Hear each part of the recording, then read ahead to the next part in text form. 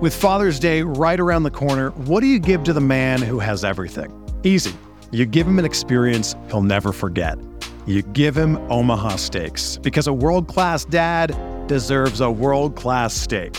The Father's Day experts at Omaha Steaks have made it easy to put a smile on the big guy's face this summer with hand-selected gift packages starting at just $89. Just go to omahasteaks.com and use the promo code BLUEWIRE at checkout for an additional discount when you shop gourmet gift packages for Father's Day.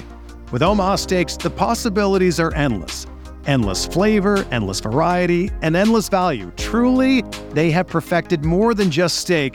Your dad is guaranteed to love every bite. Go to omahasteaks.com, use the promo code BLUEWIRE to get an exclusive savings.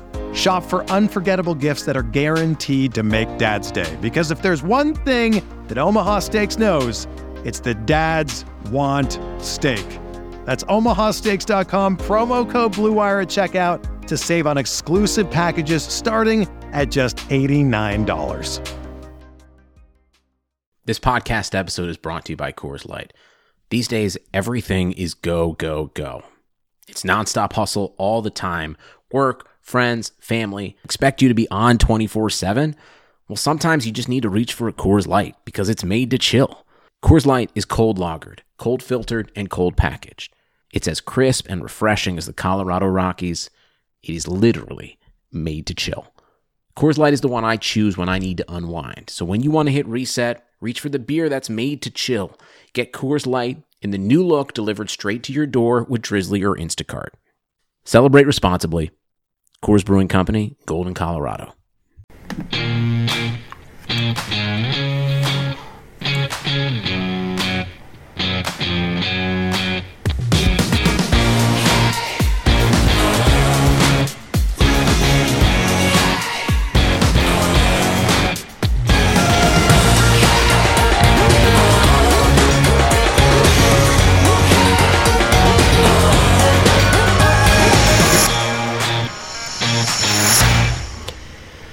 Welcome to Talking Halos. This is Derek C. Powell, all alone on this Friday night. Good Friday for everybody. Happy Friday. Angels win their opener 4-3. Late game heroics from Mike Trout to earn the 4-3 win. Bullpen shuts it down. Not a bad debut for 2021 Angels. They're up in the series 1-0. Now, the thing is this. Timing did not work well this morning. I wanted to have a podcast out this morning. So whether you're a world-class athlete or a podcaster like me, we all understand the importance of mental and physical well-being and proper recovery for top-notch performance. That's why I'm excited that Unified Healing is sponsoring this podcast. Unified Healing is a new and super innovative global network of wellness centers powered by Energy Enhancement System, or EE System. If you haven't heard of the EE System, you'll want to listen up. This technology promotes wellness, deep relaxation, purification, and rejuvenation.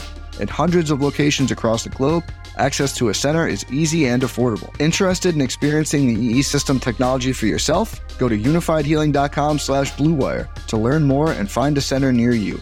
That's unifydhealing.com/bluewire. No material or testimonials on the Unified Healing website are intended to be viewed as medical advice or a substitute for professional medical advice, diagnosis, or treatment. Always seek the advice of your physician or other qualified healthcare provider with any questions you may have regarding a medical condition or treatment and before undertaking a new healthcare regimen, including EE System.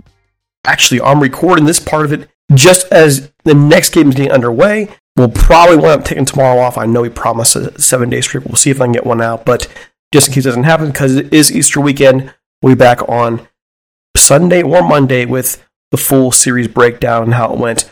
Thus far, though, not a bad beginning. 4-3 over the White Sox last night. Want to get more into the tournament in the league? We visit with two great podcasters right off the bat.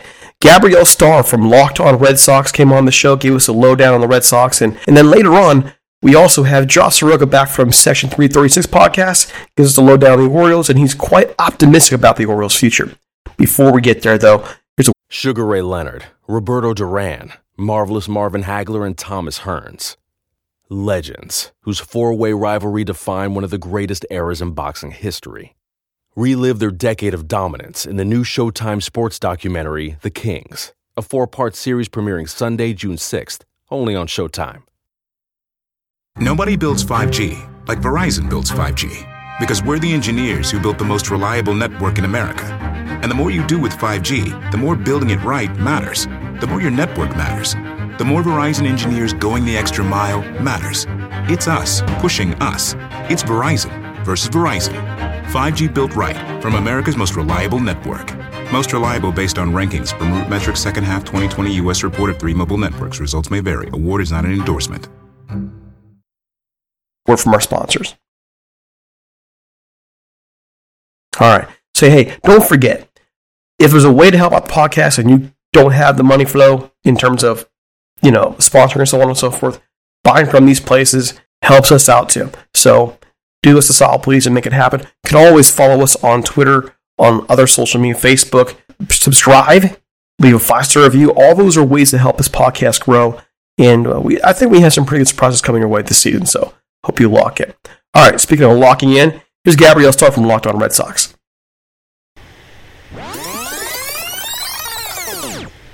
All right, folks, we are here for our tour around the league. This is for the Boston Red Sox. Got Gabrielle Starr from Locked On Red Sox and Girl at the Game. I got to ask you about that a little bit. Let our listeners know. We have a lot of female listeners, so I think they'll gravitate right away to you and what you do.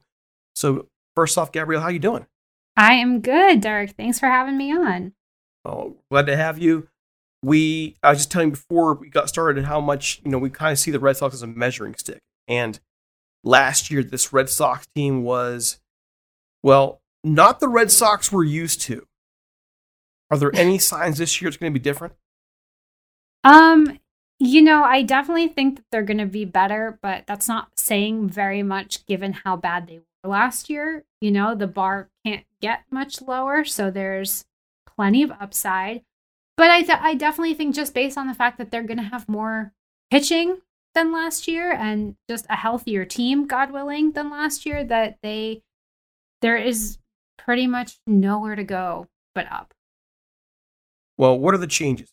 I confess, this has been just a strange offseason. It's been hard to keep up with what every team has been doing. We don't have the normal farm system movement. The draft is even different this year. Nothing is as we see it. So fill us in. What are the big changes to the Red Sox this year?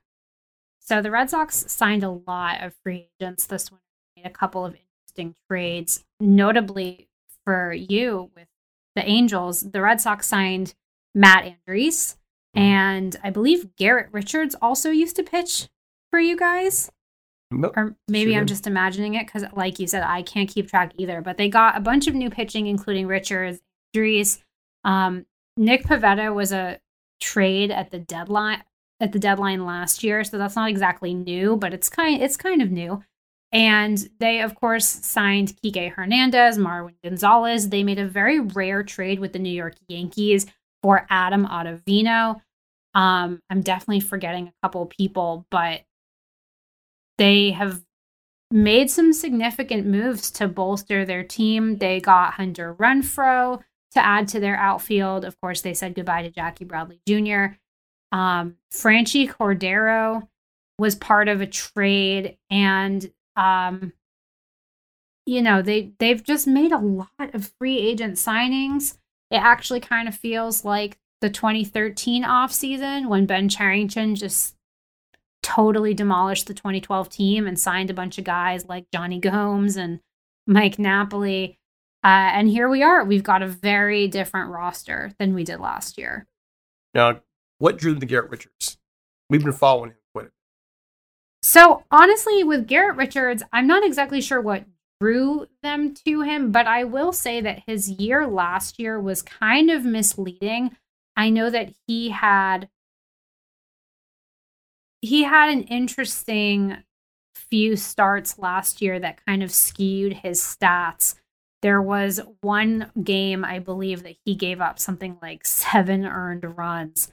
And, because last season was such a small sample size, that kind of just blew it for his whole year. He actually has not been as bad as people think, though I will say that he has struggled a little bit so far in spring training. One of his starts, it might have actually been his first start It took him about 23 pitches to get out of the first inning, and that inning wasn't actually even over. It was just that Cora ended the inning the way that managers can do during spring training, apparently. He just said, okay, this is over. Garrett Richards actually came back out for the second inning of that game and only needed 8 pitches to retire the side 1-2-3. So, it's kind of anyone's guess what's going on with him. He's pitched twice now. His first appearance, 2 runs on 3 hits with 2 walks. And then he faced the Braves and gave up 4 runs on 3 hits and walked 4 batters. So, it's only early in spring training. He's only pitched twice. He's had some injuries the last couple years, but there is some talk about whether or not the Red Sox made a mistake in going for him instead of someone like Corey Kluber, who of course also is is coming back from some injuries. At this point, I'm just happy that we actually have pitchers, because last year the biggest thing was the Red Sox didn't even really have any options. And this year, at least they have options. They might not be good options, but at least they have options. And just Garrett Richards, the reason why he's no longer an Angels is because of you. And I mean, there were times when he was lights out, absolutely lights out. And if there's any chance he regains that form, I would be happy with him on a 1 year. There are plenty of Angels fans here right now who are not happy that they didn't bring him back, considering that he, like you said, he the numbers last year are skewed, and there's still some folks who believe he could bring it back around. So he could be a guy for you that turns out a comeback season and earns himself a long-term contract. But I'm also looking at Chris Sale, and he's on the 60 injured list. Tommy John surgery. Say what? Where did this come from? So Chris Sale, Tommy John surgery was something that happened almost exactly a year ago now, pretty much right around the time that sports shut down. It was that he was going to have Tommy John. He and Noah Syndergaard of the Mets actually ended up both having their Tommy Johns almost around exactly the same time. So his timetable to return is probably June. If we're lucky, a little bit earlier. If not lucky, later. He's been progressing pretty well. Cora and the pitching staff seem to be happy with him. He has been hurt, or had been hurt, for a while before the Tommy John. If you go back to the 2019 season, he was the pitcher on opening day, and pretty much from the start of opening day, he got absolutely shelled. But he did turn it around in about late April, May. He was going through a stretch where he was striking out 10, 12 batters every single start. The problem was that he was also giving up more home runs than he ever had before because, combination of the juiced ball and just some mechanics problems probably, but he was still striking out a ton of batters. In fact, he actually had a career best 17 strikeout game against the Colorado Rockies. And the problem was that everyone was going off of his win-loss record, which most people have accepted as a very outdated stat now. But people were saying, his win-loss record is terrible. And it's like, well, yeah, but he struck out 12 batters. The Red Sox just aren't giving him any run support. And so he's getting the L in all of these games. And then by about early August, he was on the injured list. And he came back for, I think, 1 or 2 starts. But then he spent the rest of the season on the injured list.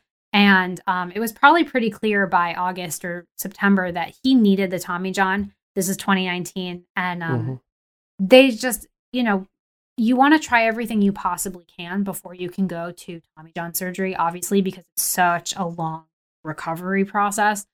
But at the same time, if you think back to this whole season, like 2020 obviously was a throwaway for the Red Sox. But if he'd had that surgery in October of 2019, he'd be ready by now.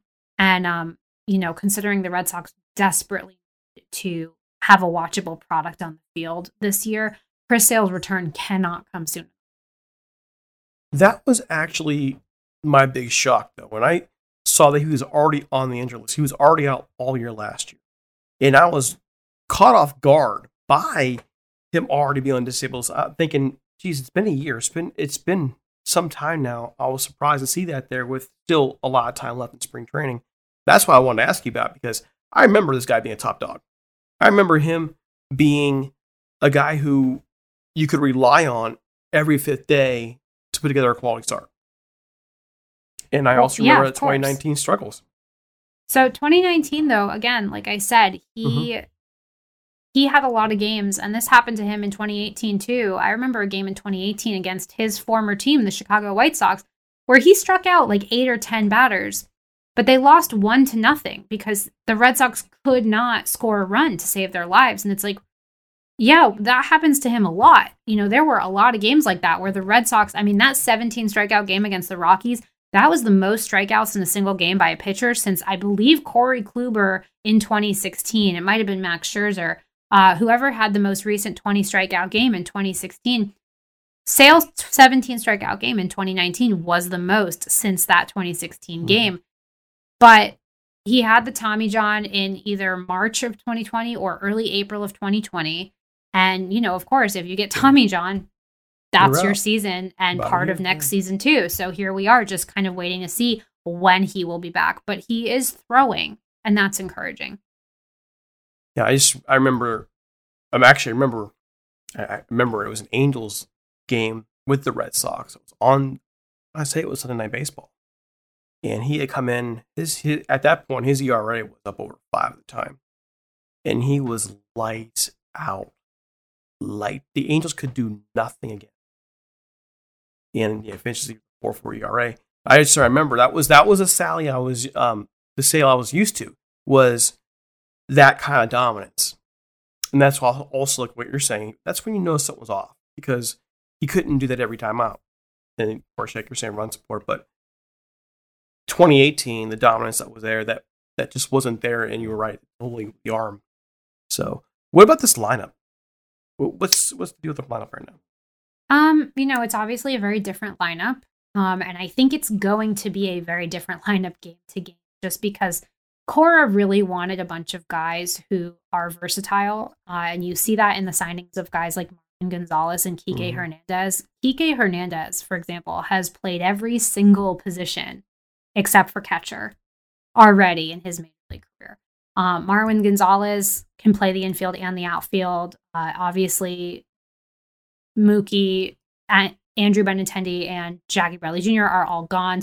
So your outfield is going to consist of a bunch of different faces. You've got everyone from Alex Verdugo to Hunter Renfroe to the utility guys I just mentioned, Franchi Cordero, potentially. There's a lot going on. And I think Cora wanted that so that we, and I say we, meaning the Red Sox can kind of keep opposing teams on their toes, as in the Forrest Gump method. Life is a box of chocolates. This lineup is a box of chocolates. You never know what you're going to get. Cora wanted guys that he could move around because they haven't found their footing. I mean, this is a completely different team. So until they kind of figure out what works, Cora is going to just keep slotting different people in every single time. But I will say that the individual pieces of this lineup, you've got some really heavy hitters.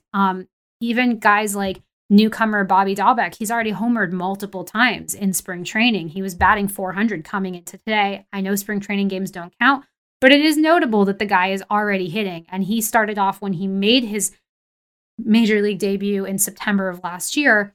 He homered something like 5 times in his first 7 games. There are a lot of really strong offensive players on this team, everyone from Xander Bogaerts and Rafael Devers and JD Martinez to the newcomers like Kike Hernandez and rookie Bobby Dahlbeck. It's a matter of, can they all find their swing when the regular season starts? And can this team actually work together as a cohesive unit? Because I mentioned earlier that people have compared this Red Sox offseason to the one before 2013 with the free agent signings. People didn't know what to make of that team because there were so many free agent signings. And it's the same kind of thing here where this team could either work really well, like they could either come together and be a great cohesive unit, or they won't. And if you can be the most talented player in the world, but baseball's a team sport. If you don't have a cohesive, functioning team, it doesn't matter how good you are. I mean, you know that with Mike Trout, he cannot win you games by himself, as many home runs as he's hit. Well, and that's what I'm wondering now, Red Sox. In the past, they want to spend good money to bring the right guys. They've been able to develop well in their farm system. And now they're, in the midst of kind of a rebuild. Where is this franchise overall? Like, where's their farm system now? What does their future look like to you in the next 2-3 years?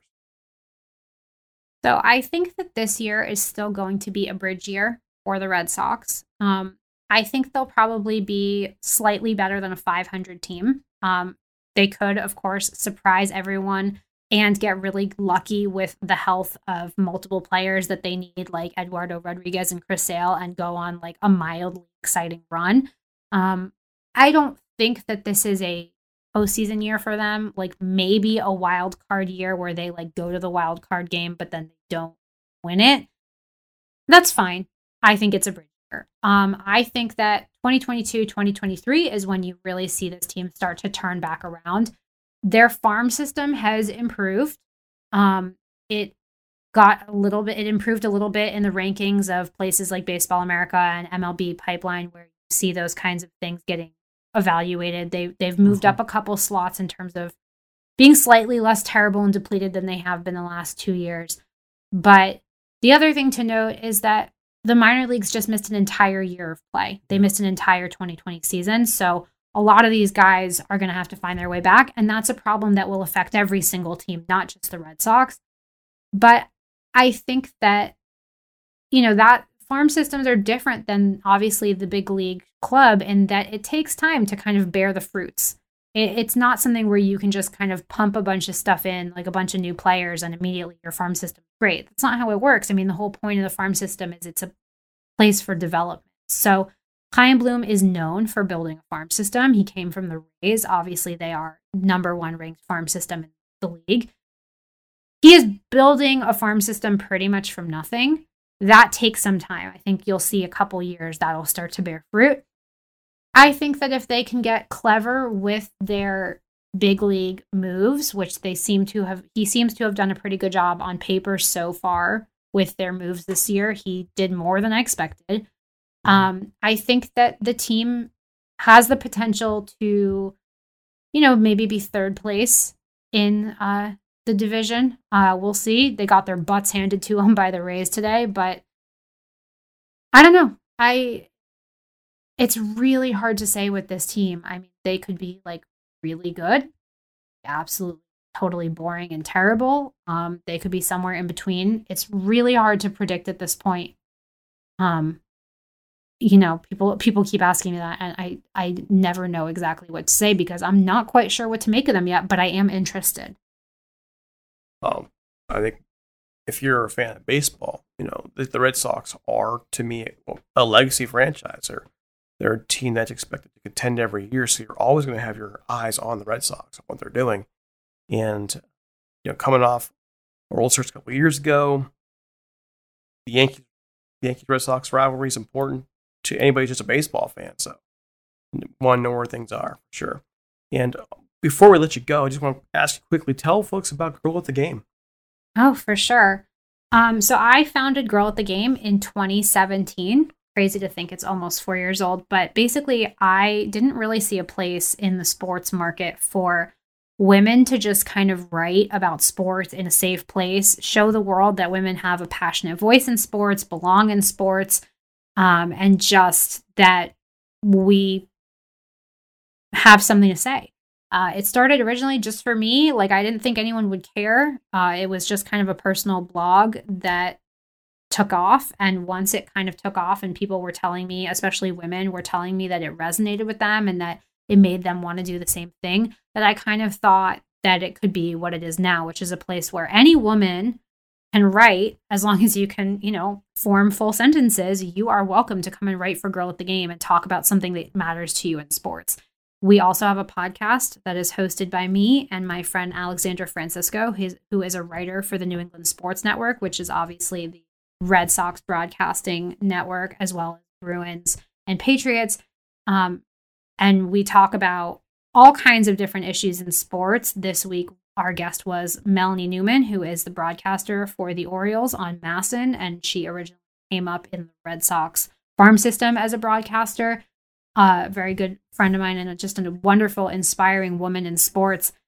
But basically, Girl at the Game is just meant to show people that women belong in sports, that we care, and we have opinions that are just as valid as yours, and we have voices that are just as passionate as yours. Well, there you go, folks. Go check out Girl at the Game. I like the fact that it's not just Red Sox. It's all sports. lots of sports across the board, and there is, I think, a shortage of good journalism, period, in the sports world, and especially for perspective from the ladies. We very rarely have had, like I told you before, we've had very few female guests in the show, and I also cover the Rams as well, and we've only had one there. And so I love to see good perspective, and yours is definitely appreciated. I want to thank you so much for taking the time to come on with us, and I hope to talk with you again when the Angels play the Red Sox this season. Oh, absolutely. 100%. We'll see if Mike Trout can hit another home run at Fenway Park, because I think last year or the year before was his first one. It took him forever, but he got it. All right. Well, thanks so much. Oh, geez, my gosh. Where can people find you on social media? Oh, of course. You can follow me on Twitter at GFSTARR1. Girl at the Game is at Girl at the Game, just all words, no undercases or anything. Locked on Red Sox is at LO_Red Sox. And of course, you can listen to Girl at the Game and Locked on Red Sox wherever you get podcasts, Apple, Spotify, etc. And I also run the social media for Locked on MLB. That's a good gig right there. Awesome. Thank you so much. And we'll talk to you soon. It's an interesting point of view in the Red Sox, and I'm very curious as to what this team is doing. The Red Sox actually have the financial resources to turn around things pretty quickly, and I don't expect them to be down very long. I'm wondering, though, what they're going to do in terms of the farm system. It's slowly rebuilding, kind of like what we have to do, or have been doing, little by little. But they're the Red Sox. They're in a tougher division in terms of you have the Yankees every year, the big spenders, and they've done a solid job building up their farm system as well. So the Red Sox have a lot of different complexities the Angels don't have as much of. Very interesting to see what the Red Sox do to get back to the promised land. They're the Red Sox. I mean, the odds are pretty good that's going to happen. That's what makes it difficult for teams like the Orioles, because the Orioles have so much they need to take care of as well to get back to the promised land, but they don't have the financial capabilities that other teams do. They don't have the deep pockets, they don't have the big market, and they don't have a division free of the Red Sox and the Yankees, not to mention a much improved Blue Jays organization, which has been slowly building to becoming a contender once again. So I'm very interested to see where the Orioles are going, and Josh Soroka from Section 336 has a very positive point of view for their future. Check it out.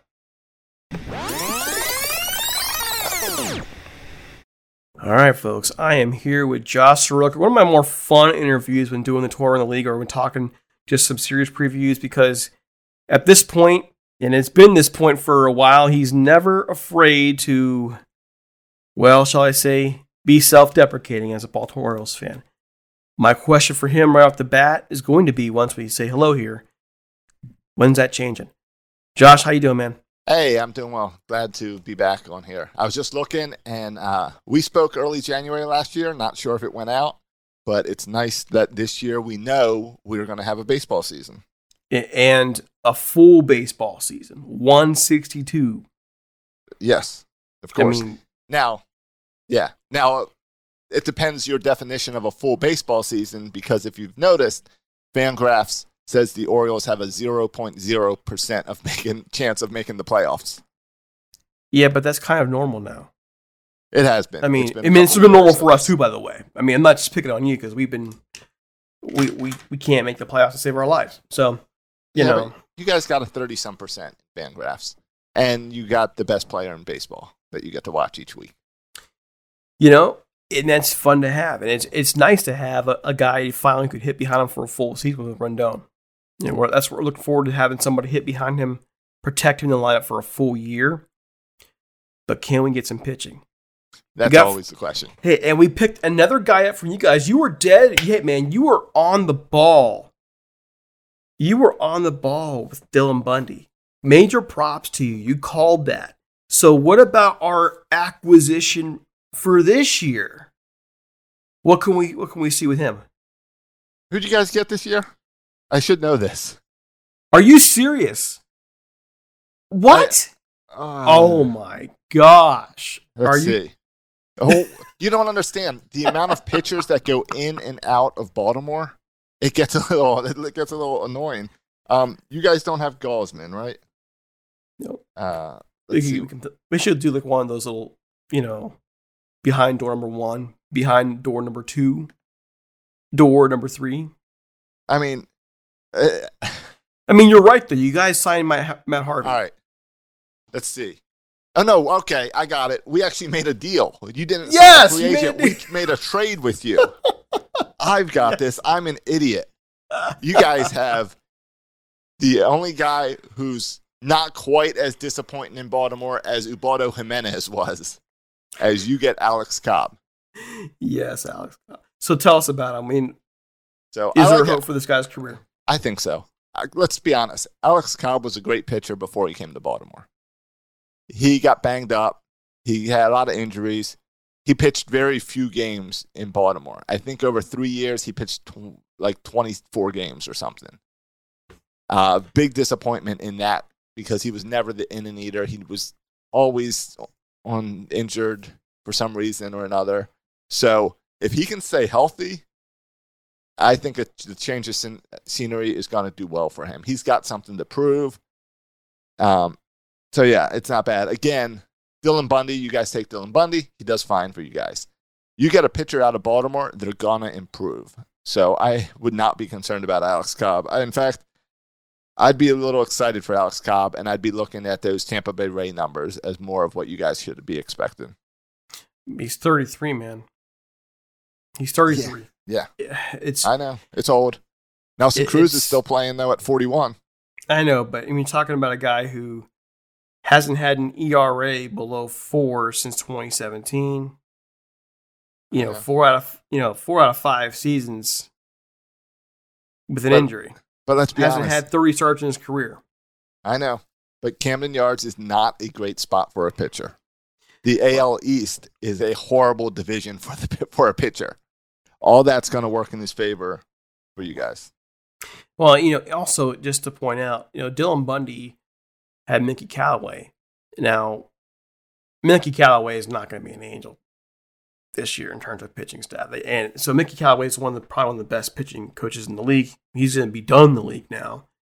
And so we have no idea how the Angels are going to handle him. I don't think there's any way he's back. Trying to see if even any news is broken the last day or so that he's gone because we know he's suspended right now. But, so on the Angels side, it was clear that Callaway had, done some, did well with Bundy, and Bundy was phenomenal for us, man. You called it. He's a great pitcher. He's good. He just wasn't here. He wore out his welcome in Baltimore. So I'm glad to see him succeed over on the West Coast. But how much of it was the staff and how much it was Bundy? Hindsight 2020. Yes, it's both. It's Bundy grew up. Bundy made his Oriole debut at like 20 years old. He might have even been 19 at the time. And then he got Tommy John and came up. They brought him up probably too early because they were excited for this guy. Mm-hmm. Then he got hurt. Then they brought him up again. Then he got hurt. So he was coming to his own when the Orioles decided to rebuild. So I think he would have been fine even in Baltimore that year. But it's always good to get a pitcher out of Camden Yards and out of the AL East. It doesn't hurt. Better defense, too, for that matter. Yeah, sure. But maybe, I don't know. Those 2012 to 2014 Orioles were known for their defense. I'm talking about now. Yes, now a big difference.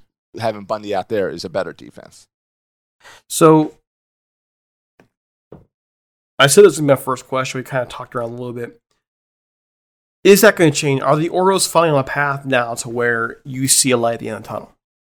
I do.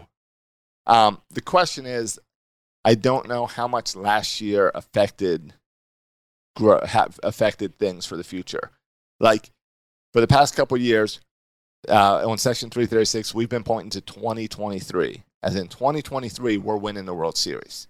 And we've been going with 2023 is the year for the Orioles. That 2022 is where they get competitive and start raising eyebrows. 2023 is when they win the thing. 2021, they're going to be horrible because they're waiting and they're keeping their best players at AAA and AA. Adley Rutschman is going to be a superstar in this league. He's not going to come up this year. They're holding back until they're ready, and it's going to be very similar to the Astros. And everyone I know makes that comparison because Mike Elias was with the Astros at the time, and the whole trust the process thing. I completely believe that, and I trust the process. And I can see the stars and things aligning in the minor leagues, and I see prospects to get excited about. I even see prospects that could be exciting this coming season. But I really do believe that 2023, the Orioles are back and really have a chance to compete in this league. Well, I have to throw the obligatory Astros joke in here. I mean, by being back and trust the process, does that include trash cans? I believe, obviously, no. The trash cans, I was trying to think of a better answer, but let's just say no. I don't think Mike Elias was part of the trash cans. I believe he did not get a suspension or a fine or anything. And from as far as baseball could tell, he did not know about the trash cans. But here's the comparison for the Astros and the Orioles. Is that season before the Astros won the World Series, one reporter wrote an article that the Astros were going to win the World Series. And it happened to be on the cover of Sports Illustrated. Yeah, I remember No that. one else saw that.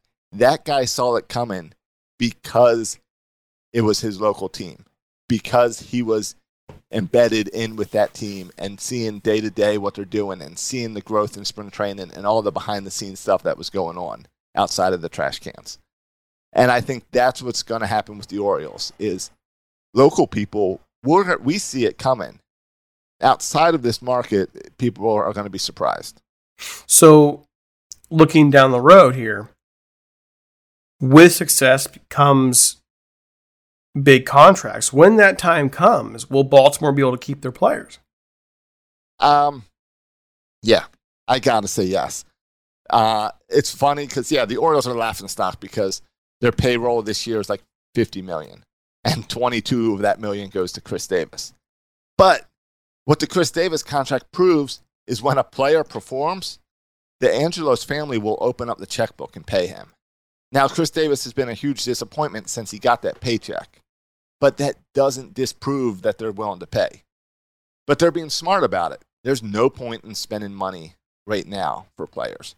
We went through this. We had 14 years of losing before our last little segment of winning, where every year the Orioles would excite us by signing Sammy Sosa or whoever the other hot veteran player was for the season. And they'd bring in one big name to help, Vladimir Guerrero.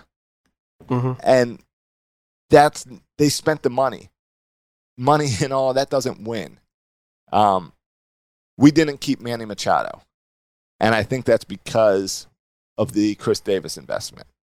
But at the same time, I believe that if Chris Davis investment worked and he was still hitting 30 to 40 home runs plus and getting on base and the shift didn't destroy his career, if Chris Davis' contract was a success, they would have dumped the same amount of money into Manny Machado on the same roster.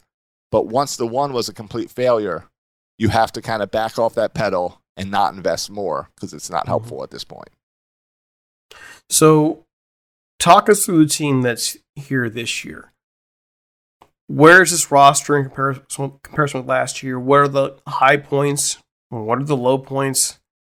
What do they got? They got some bodies. There's nothing. Living? Yes. Good. There's nothing to be excited about on this roster. They've got bodies. They've got people to fill spaces. They've got Chris Davis, who may or may not play. The storyline for the Orioles this season is going to be Trey Mancini. because how cool is the story to go and take a year off of baseball to fight colon cancer, to have surgery, and less than a year from your colon cancer surgery to get a clean bill of health and be back playing not just baseball, but Major League Baseball. So that's the good storyline for the Orioles for the year. That's your automatic comeback player of the year award. Then we've got some pitchers that we can be excited about. How has Mancini looked in camp thus far? He's looked like the old Trey Mancini. He hasn't lost a step. And what we're seeing is the veteran presence come out of him as a leader on the field. And that's cool to see. We're seeing it very little because COVID is making spring training coverage really weird with not being full of reporters and stuff.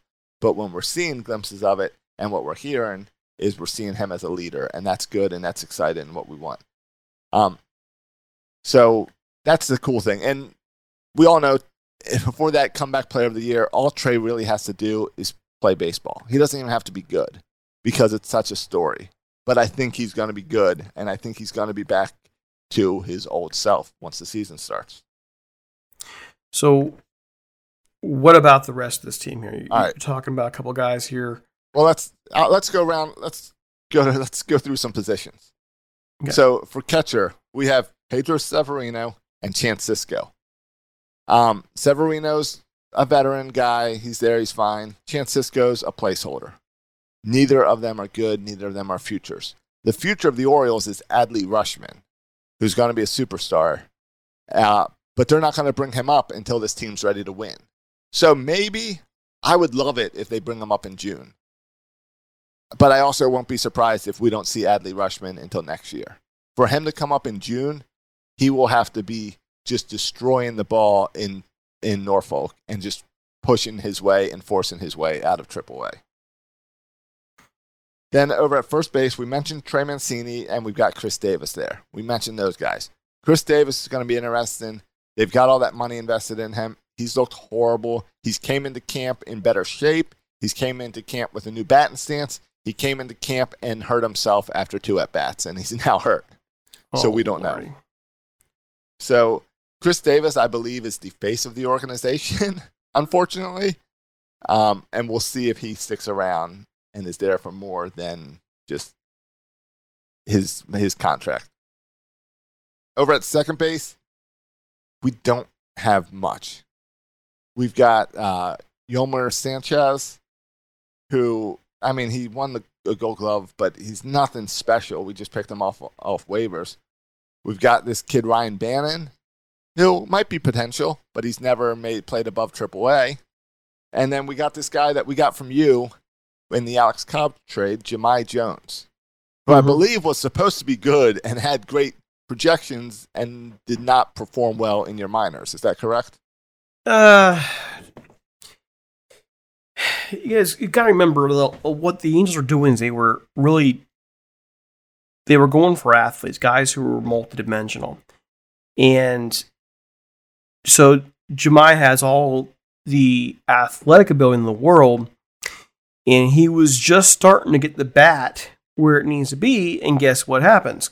COVID. Yeah. So it wasn't actually, it's kind of the opposite of what you were saying. He was believed to be figuring it out and making his move, and then bam, this is what happened.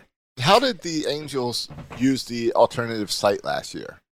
Did they use it for prospects, or did they use it as a feeder system for 2020? I would say, I mean, like, did Jones, was he at that alternate site working out last year, or I believe was it a so. lost year? I believe so, because I know Joe Adell was out there tearing it off for a little while too, and all the other guys went down there and did fine. So, I mean, it's just that it's different when you're not actually playing the game every day competitively like you would in minors. But it was interesting for the Orioles last year. That alternate site that they did in Bowie, it seemed to fix guys. We'd have guys that were struggling in the majors. They'd send him down there for a week, and he'd come up and start hitting the cover off the ball. We saw it work with pitchers. We saw it work with outfielders, infielders. It was strange how that was working for the Orioles last year. You know, how's Bowie doing now? I mean, I saw they kept him in the organization. Who? Bowman? I mean, I saw they kept Bowie in the rotation there for Baltimore, which made sense. Well, Bowie's the minor league affiliate. Yeah. I mean, that's what I'm saying. They're a double A. No, it's great because it's 25 minutes from Camden Yards. So if you want to talk about a taxi squad, that's the best place to have them. Absolutely. You know, and I remember because, you know, if I told you, there was a time many years ago when I was, for one season, Louis, the Bowie Bay Sox mascot. Oh, the green monster guy? Yes. Who looks just like Wally, except he's somehow Louis? Yeah. Exactly. Yes. Okay. Yes, right. Many years ago, I moonlighted when I was in the military. Gotcha. Well, yeah. Bowie is a great little stadium. Nice little place. And for the Orioles, the key is how close it is to Camden Yards. All right, so going back to the Orioles infield, we got Rio Ruiz over at third base, but we've been playing with Ryan Bannon there, giving him some time this spring. And there's also been some rumors today that the Orioles are looking for signing a free agent third baseman. So I'm not really sure what's going on there. Freddie Galvis is probably our only stable infielder, where we signed him this offseason. And this is a classic Mike Elias deal. $1.5 million deal. And the guy gets a bonus if we trade him. Because clearly the plan is to play with the Orioles until July, and then we're going to trade you. So, and he's looked good. The outfield is actually a little exciting for the Orioles. We've got some potential out there. We've got Ryan Mountcastle, who's pretty high up on our top prospects list. His strong point's the bat. He struggles at defense, but he seems to be working out. He's worked out a lot on the outfield, and today he looked really good. There's some tough balls in Sarasota with the wind there, and he did a good job handling them today. We've got a little bit of a battle in center field between Cedric Mullins and Austin Hayes. Cedric Mullins, years ago, was kind of given the reins to center field. They did a little handoff from Adam Jones to Cedric Mullins, and he immediately disappointed everyone. So after that, he went to the minors some, and he's looked better. Austin Hayes seems to be the guy there who has stabilized center field. And then over in right field, we have Anthony Santander, who had an outstanding 2020 year. So it'll be interesting to see if he can build on that. He was a Rule 5 guy that the Orioles grabbed 3 years ago. And last season was really exciting. I hope that that's not just a shortened season and a small sample size. I mean, that's what we're hoping for Jared Walsh on our side. Yeah, very similar situation. And then, yeah, our rotation sucks. I mean, we've got John Means. And then we've got two exciting prospects, Dean Kramer and Keegan Aiken. Both these guys look good, and they're young guys who may or may not make the rotation. They may hold them out because, again, Mike Elias doesn't care about winning this year. He cares about winning starting next year, I think. And the fans are on board with that, though, right? They're cool with that. Fans are stupid. The people, the long-term Oriole fans understand.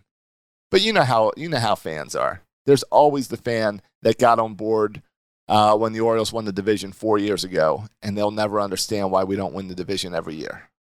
So for the most part, I think fans are on board, but it's tough to be patient for a fan. I want to see all these guys.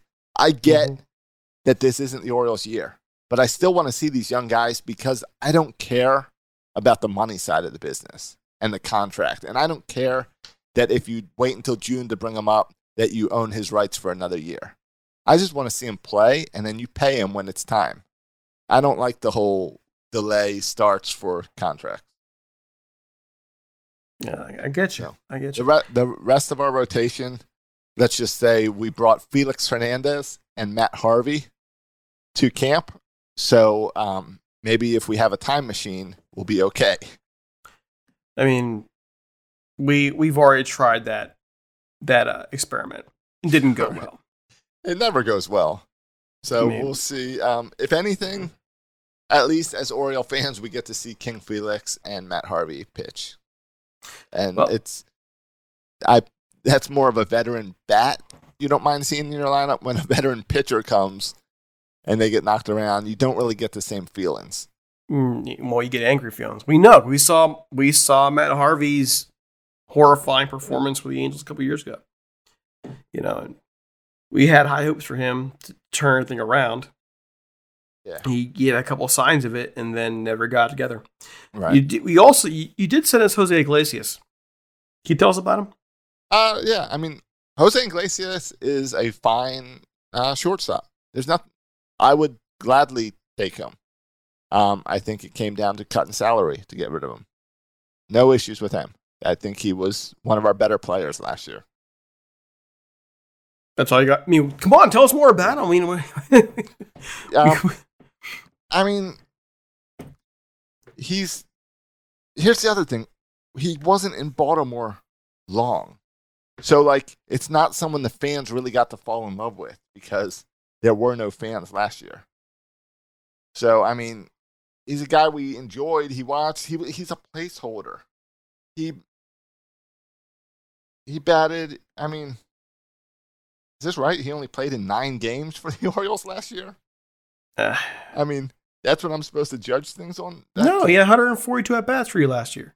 Yeah, this stat is wrong. When I just pulled up his career stats, it says Baltimore, 9 games. 142 at-bats for you. 3 home runs, 373 batting average. All right. He's a fine player. He's not bad. He's not good. On a decent team, he's a contributor. He's not the type of guy that should have been in Baltimore. We took him as a placeholder. Every veteran we sign, it's one goal. It's to flip him in July. And he performed well enough to do that. If last year was a normal year, he would have been fine. Well, nothing was normal about last year. Nothing was, unfortunately. Right. Of course not. So, I guess... I hate to say it, that's pretty much all we got. I keep trying to think of things when it comes to Orioles I want to know, but it's really, no offense, it's just a team that is in the waiting. You talk about Adley Rutschman, these guys coming up. We're not going to see him this year unless he's, like you said, either tearing the cover of the ball off the ball or the entire major league roster is on the DL. No, you're not gonna see the exciting guys this year. It's some of the pitchers that are interesting to look at. As a guy I didn't mention who's kind of on the bubble for the rotation is Bruce Zimmerman.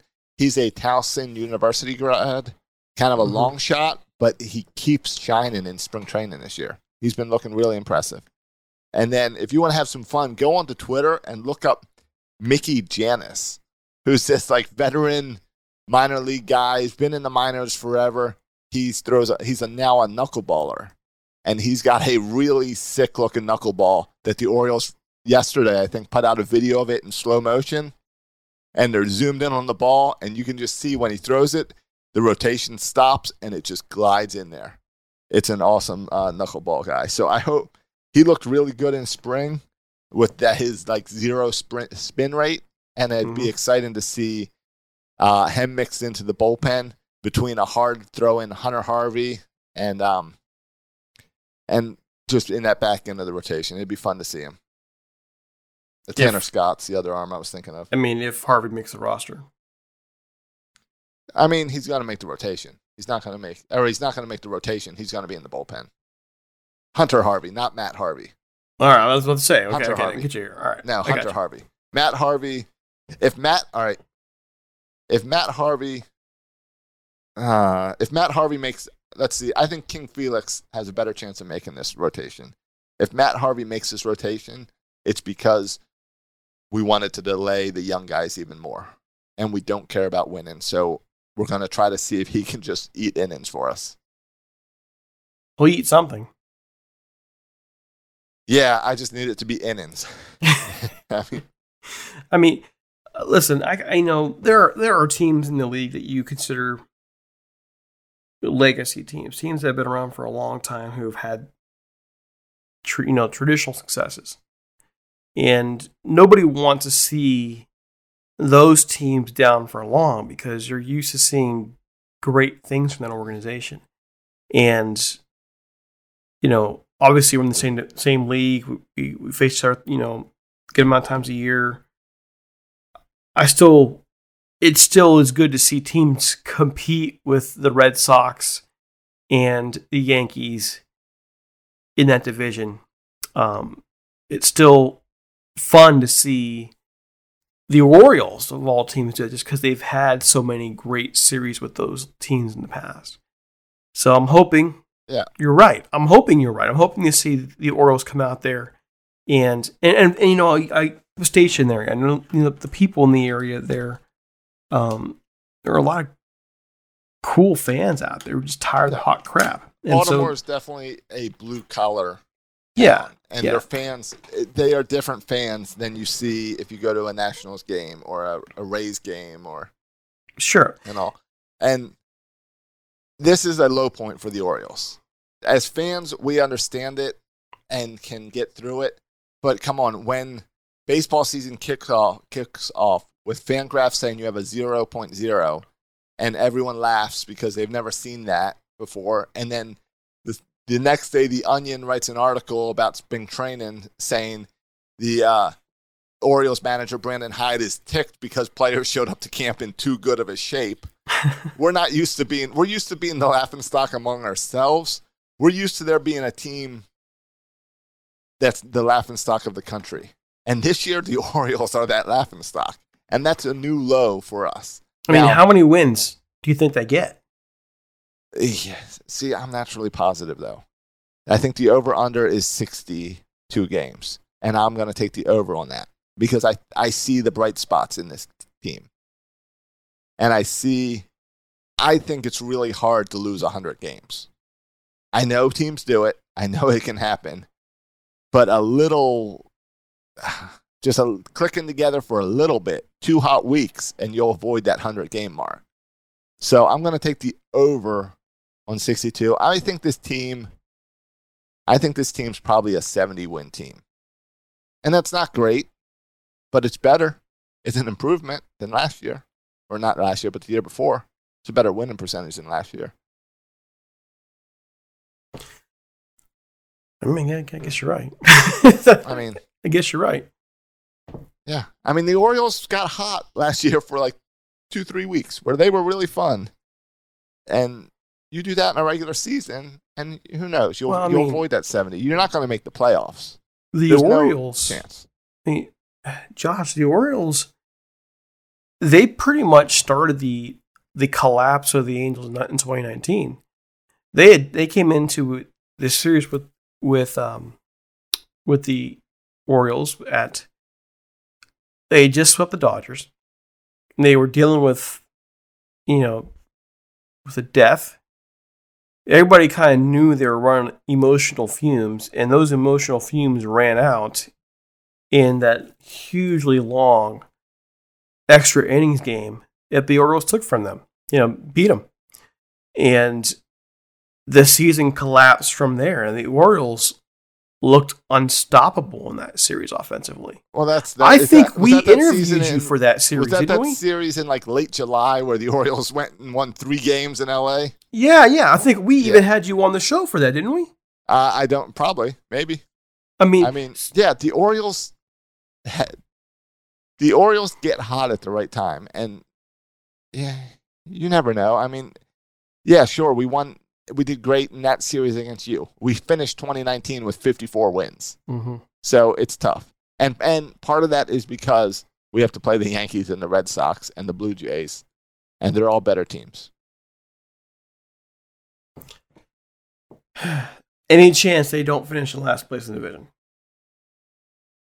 The Rays interest me because they were in the World Series, and they did nothing really to improve themselves. If anything, they made themselves worse, I would think, this offseason. I don't think Boston is trying to real hard to win. So there's a chance that, the right injuries or something, and we can end up in 4th. But no, we're probably last in the division. I don't think we're going to be the worst team in baseball. I think we will have a better record than the Tigers, at least. Probably. But if you ever talk to a Tigers guy, they have the same kind of attitude. You do think their time is coming 2023-ish, 2024-ish. Yeah, and yes.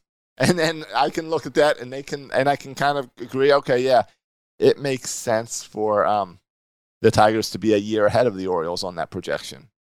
So who knows, but I don't think the Orioles are as bad as everyone says they are this year.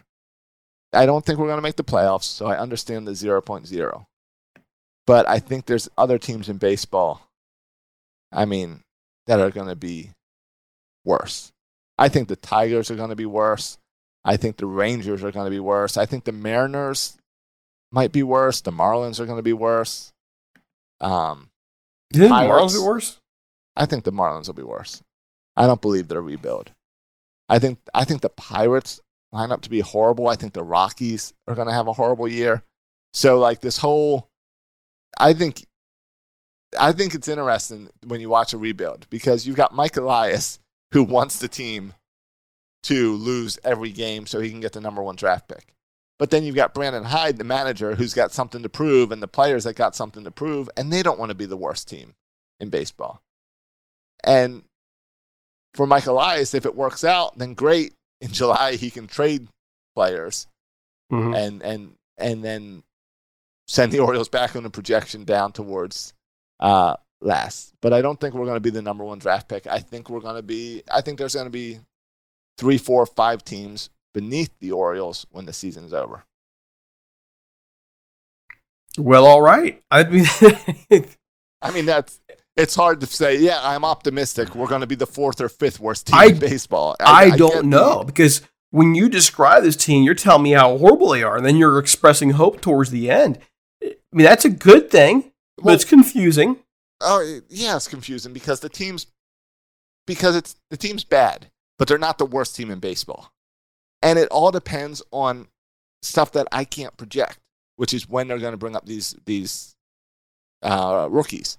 Because there's some that are ready for the majors now. There's some that will be ready in June.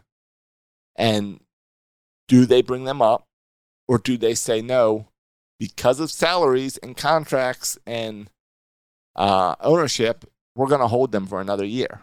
That completely changes what this team does this year, and I can't project that yet. All right, well, let's talk again when these two teams play, and we'll Sounds good. See where we are. Can you let folks know where they can find you? Yeah, you can find me on Twitter at Josh Soroka, or you can find my podcast, Section 336, anywhere you search for a podcast or anywhere you just search Section 336. There's some like FAA laws that'll pop up, and then our podcast if you type in Section 336. Also, we got a new thing this year called Birdland Tonight. If you ever want to watch an Orioles postgame show, the Baltimore Orioles own the broadcast on MASN, and they have decided that they're not going to invest any money into a pregame or a postgame show anymore. So we're picking up the mantle, and we're doing a postgame show after every Orioles game on the internet called Birdland Tonight. So check that out every day. I just put my head in my hands as I'm hearing you say that. Talking about the Orioles not putting a postgame show anymore. It's like, Yeah. this is the Orioles. I know. Oh my gosh. But you know what?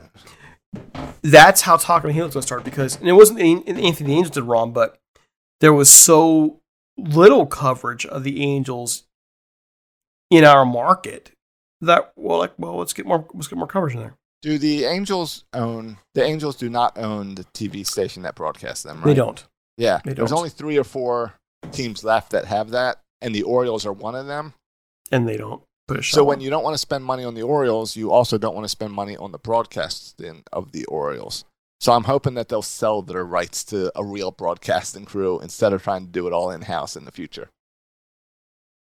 Maybe. But you know what? That would make too much sense. Yep. Make too much sense. No. All right. Well, one last thing before I go, because I picked on the Orioles a little bit. I want to say this about the Orioles. For the last 3 years or so with the Angels, we've been thinking, okay, we see a plan. We see this plan. We see this plan. We see where they're going with it. And what we found out here is that plan wasn't as tangible as we thought it was going to be. So I would say this, at least the Orioles have a plan, Josh. At least they have a vision of something. So while I'm picking on the fact that they're supposed to be awful this year, I tremendously respect a vision that's being put in action when we've had a hard time really getting a gauge of the vision of our franchise for a while. Right. There are a lot of people who have said that Mike Trout's been wasted.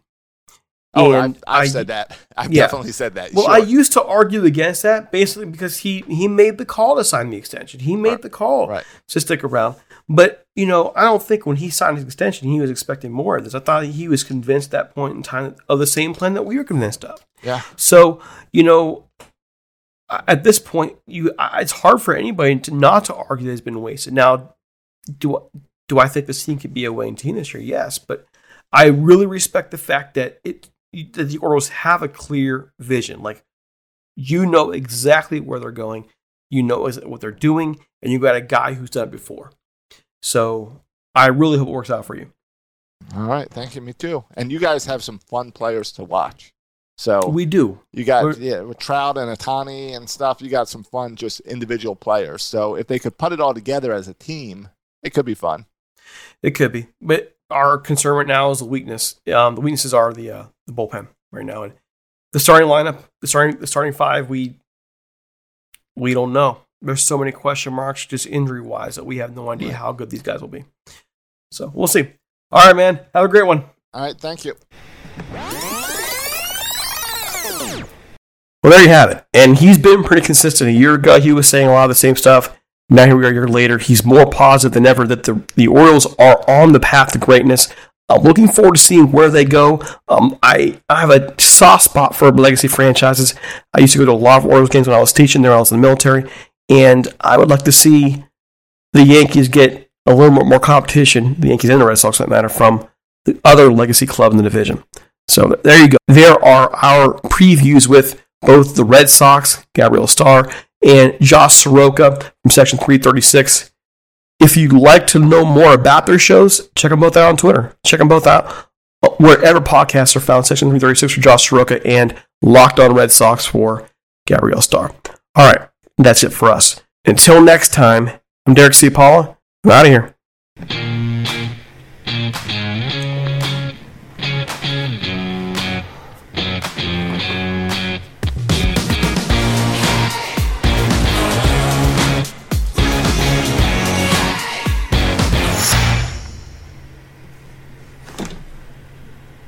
Sugar Ray Leonard, Roberto Duran, Marvelous Marvin Hagler, and Thomas Hearns.